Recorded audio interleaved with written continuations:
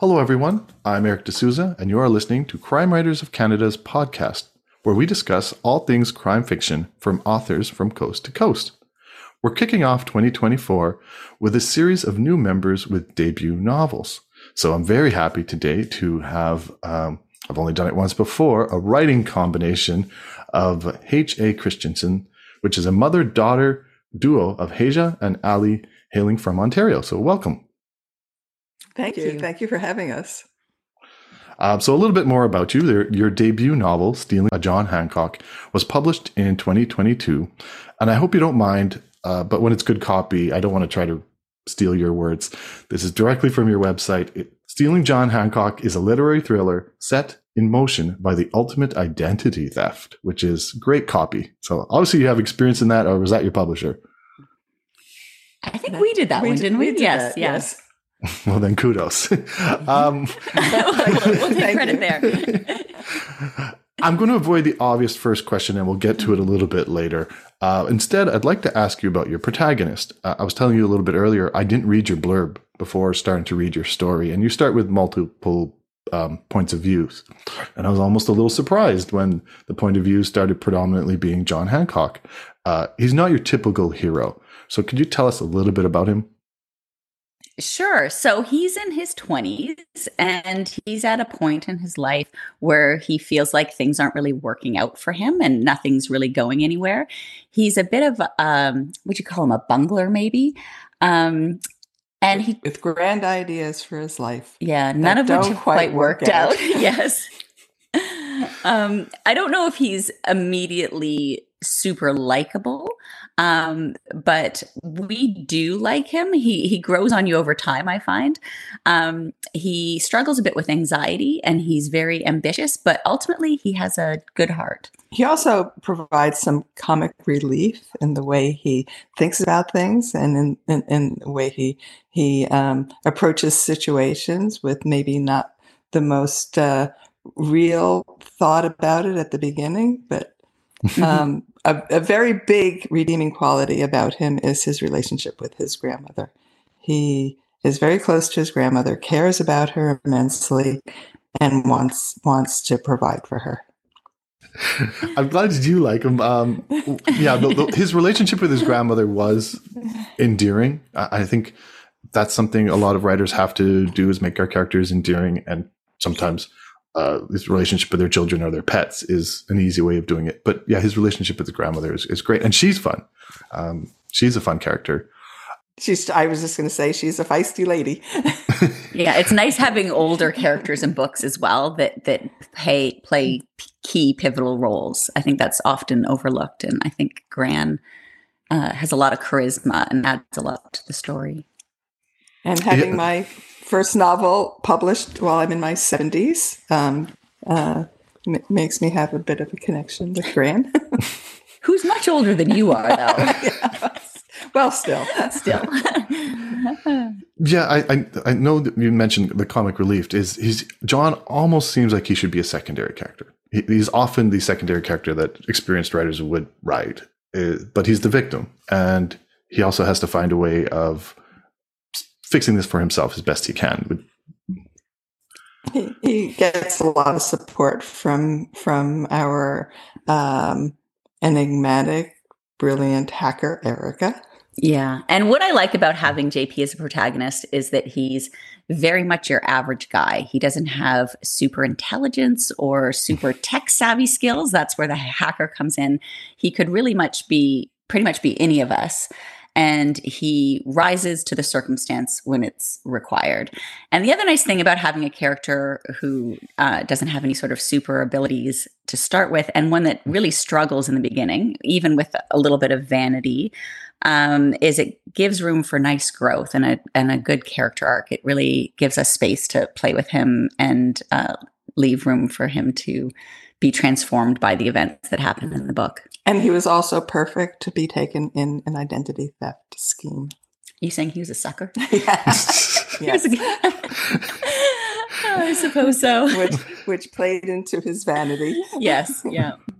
Yeah, I'm at home and I'm doing air quotes when we say the word hero, but there are moments. So I guess that's what makes a protagonist is there's moments where they have to step up, right? So there's moments even earlier in the book where he can flee, but he knows there's something in him, I guess, inherent in him that he has to solve his own problems and he has to make sure his grandmother's okay. Would you say that's what makes him a hero?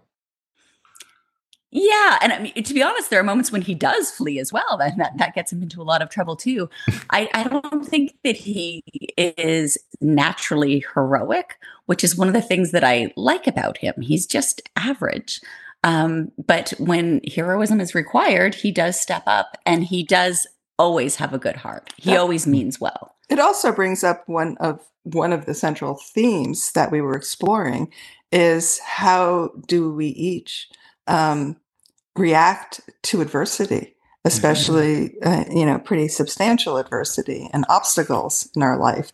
And do we step up? Do we flee? Yes. Do we hide? Do we find solutions? And so he's in a position he's one of the characters that has to come to grips with that. Pretty well, most of our characters do in the story. They're presented with adversity, and how do they handle that? Yeah, fundamentally, we wanted to write the ultimate identity theft story was the goal, and to use that as a means to explore the nature of identity and how we each construct our own sense of self, and what happens, as Ali was saying, in adversity, what happens when something really bad happens and everything is stripped away. And the things that we thought made us who we are, whether those are material possessions or our job or whatever it is we are, right down to your name, because JP loses his name in the story. What's left? Who are you really? And what resilience do you have? Yeah. And how do you build from there? Yeah. That kind of leads into my next question, because in your blurb, you say you have a literary thriller. And often, especially genre fiction, we kind of build a wall between literary and genre fiction. So are you breaking that wall? I don't think that wall exists. I don't believe in the wall. I don't like the wall. No. Well, we had, we had themes that we wanted to explore. Yes, it's a fast-paced, chase thriller. Yeah. But we are exploring, the meaning of happiness, the meaning of identity, so we wanted to, go in both directions. Yeah, I think I obviously we have to categorize books. We have to say, to help readers, really, to say if you like reading mysteries or you like reading romance, come on over here. But as writers, I find the categories a little bit confining. And I know in Canada, there's a big emphasis on literary fiction. And I read a lot of what we categorize as literary fiction, and I really enjoy it. I also enjoy cozy mysteries. I enjoy all types of books. And as a writer, I don't like to think of the categories. I just like to write a story and see where it goes. And for us in this book, themes were just as important as plot, but plot was very important too. We really wanted something that was fast-paced and entertaining. So hopefully we accomplished that. I'm about 40% through, so far so good. Good. One thing that, I don't know, agents and business people might advise new writers, especially Canadian writers, is not to set their story in Canada. And I know it goes away from Canada, but you do start in Port Perry, which I had to look up to even ensure that was a real place. Was it important for you to start your story at home? Or, if an agent came along or your publisher came along and said, please change that to Niagara Falls, New York, would you have done it? Mm-hmm. No. Would you have done it? No. It's actually, it's a big issue. And, writer groups discuss it all the time, and whether you need to disguise being in Canada. And we felt fairly strongly about it. And also we stayed with Canadian spelling. And We're talking to you from Port Perry, Ontario right now, by the way, where our protagonist JP is from. And it's been really nice living in this area, having people having read the book, saying how much they appreciated seeing their town reflected in a story. And Toronto is in the book as well. And obviously Toronto is represented in more books than Port Perry is. But we heard the same thing from readers in Toronto. And ultimately, I think this idea that you shouldn't set your book in Canada because it limits viewership, I think that undervalues the intelligence of, well, I guess it's American readers is what we're talking about. I have more faith in American readers that they are perfectly capable of reading stories set in Canada and identifying with them. Well, we also set part of the story in New York. Well, that is true. We covered our bases. But we didn't do that for that reason. We did that. Ali actually did a lot of growing up in New York, spent a lot of time there. And well, all the locations in our book are places that we've spent a lot of time or lived. Even Barbados. I lived in Barbados for 5 years. We started writing the novel while you were living in Barbados, I believe. Yeah. But I think both of us don't like the idea that that I don't even think it's true that it makes your book more marketable if it isn't set in Canada. I don't know of any research that's been done on this. I don't know any facts that support that. But our publisher certainly supported having a Canadian book. It was published by Turnstone Press in Winnipeg, and they didn't put any pressure on us at all. They thought it was great to represent a small town in Canada. So that was nice to have their support on that. And you enjoy reading books that are set in other countries like Ireland. And isn't it funny when it comes to mysteries and thrillers, it seems like it's okay if your book takes place in a Northern European country, preferably Nordic, like a Nordic country. That seems to be okay for mysteries and thrillers. But, I think it's great to set your book in Canada too.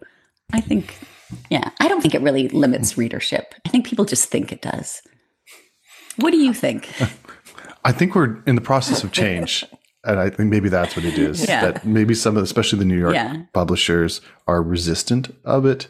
But there's been some very successful Canadian authors recently that are helping put Canada on the map. But it's practically my job to continue to do that. Yes. So I'm glad you made that decision. Yeah. Yes. So as we've been talking, obviously you guys have had to make some decisions about your story as it comes along. So I'm going to start going to the obvious question. So Ali, do you ever have to pull rank and say, I've been doing this longer, this is the story we're writing? Absolutely never. We are 100% together on, we write the entire story together. We're almost finished with our second novel now. And if we have disagreements, we discuss them. And I think we come to a better place because we mutually agree on, I think, everything. Yeah. I mean, we might disagree. We might come to an issue that we disagree on, but neither one of us thinks that one of us should just give up on what we want. Saying this is my first novel, and in my 70s, I was a writer my whole career. I was a corporate writer before going into screenplays. So I had more experience. Yeah, but I've never pulled that. But you teach me everything you know. You actually talked me into becoming a writer. I did. She did. Which, by the way, I think is very bad parenting, in case there are any parents listening. But I'm so happy you did. Yeah, it was at a point in Haze's life that she was looking for something, and I was working in script doctoring, where you're working behind the scenes on someone else's script, and maybe the ending's not working or something. Something needs to be addressed, and I brought Haze in, and it's good from the beginning. I came to my mom with a quarter life crisis, I guess you call it. I was in my 20s, and I had just finished a master's degree in geography. And for various reasons, didn't want to go work in that field. And at the time, I was competing around the world for Canada in Taekwondo and really enjoying that, and didn't want to give that up, and didn't want to sort of settle down and get a real job. And I was like, I don't know what to do, though. I need work. And Allie said, come be a writer with me. I don't know what parent says that, but she did. And I had always really enjoyed writing, but never thought of it as a career option. And I said, I don't think I know enough. And at that time, it was screenwriting that she was talking about. And then the next day, she showed up on my doorstep with a pretty substantial stack of screenwriting books. And she said, start by reading these and then we'll talk. And she did. Yeah. And we did. Yeah. And here we are. Here we are. And we still like each other. We actually have a very good time writing together. Yeah. It's a lot of fun. That's brilliant because as we're about similar age, having parents and children who are about to go into post-secondary school, I couldn't imagine working with either one of them. I wouldn't recommend it to everyone, but it's worked really well for us. Yeah. It's actually, I think it's the most fun we have together is writing. Not that we don't have fun. We have fun doing other things too. That sounded terrible. But we have a lot of fun writing. Yeah. It's really nice if you can share a passion like this with someone else. I know it's a hard thing to do, but if it works, it's really nice. And as you know, writing can be a very lonely endeavor. That's practically a pro. Yeah. So it's nice to have someone to share it with. Yeah, and through all the rejections, before you get anything published, and it's so nice to share rejection with someone and then to share success with someone. It's really, it's great. Yeah, it's been a great journey. Yeah. I could be wrong with this, but does it also help that you're both screenplay writers and you're accustomed to working as a team to put a story together? I think so, because screenplay writing is often collaborative, and there's a very strict structure that you usually follow. Not all screenplays do, but usually, and I think that was easier to do as a team. Yeah, and we really sort of transferred over how our method for working together from screenwriting to novel writing, in that we mapped everything out first, scene by scene, and came up with what character motivation was for the scene, what we wanted to accomplish in it. And I think when you do that level of planning beforehand, it makes it a lot easier to collaborate. We have everything pretty well planned before. Yeah, although actually in the book we're writing now, it's a little different. Yeah, we're varying from that a little more as we get more comfortable with the process, but. That also leads to my last question. So what's next? I thought you would transfer this into a screenplay and look to be selling it, but it looks like you're working on your second book instead. Yeah, we're nearly done the first draft of our second novel. But when we're done our first draft, then we're going to take a break from that, sort of not look at it for a month, and work on the screenplay for Stealing John Hancock. Yeah, we are doing it. So you're still doing it. That's yes, good to know. Yes. We are Makes somebody's life easier, right? Excellent. So is this like a thriller in the sense of your next book, in the thriller in the sense that you're leaving these characters and starting brand new characters? Mostly it's a new story. It's a new standalone story, and it's a mystery thriller kind of crossover, but it takes place in the same area, the same part of the world, actually in a neighboring town. And we do have one crossover character. So Nia Gray, the main police officer in Stealing John Hancock, comes back in the second book as... But it's not a major character. Yeah, not a major character, but, not minor, but not one of the main characters. Exciting.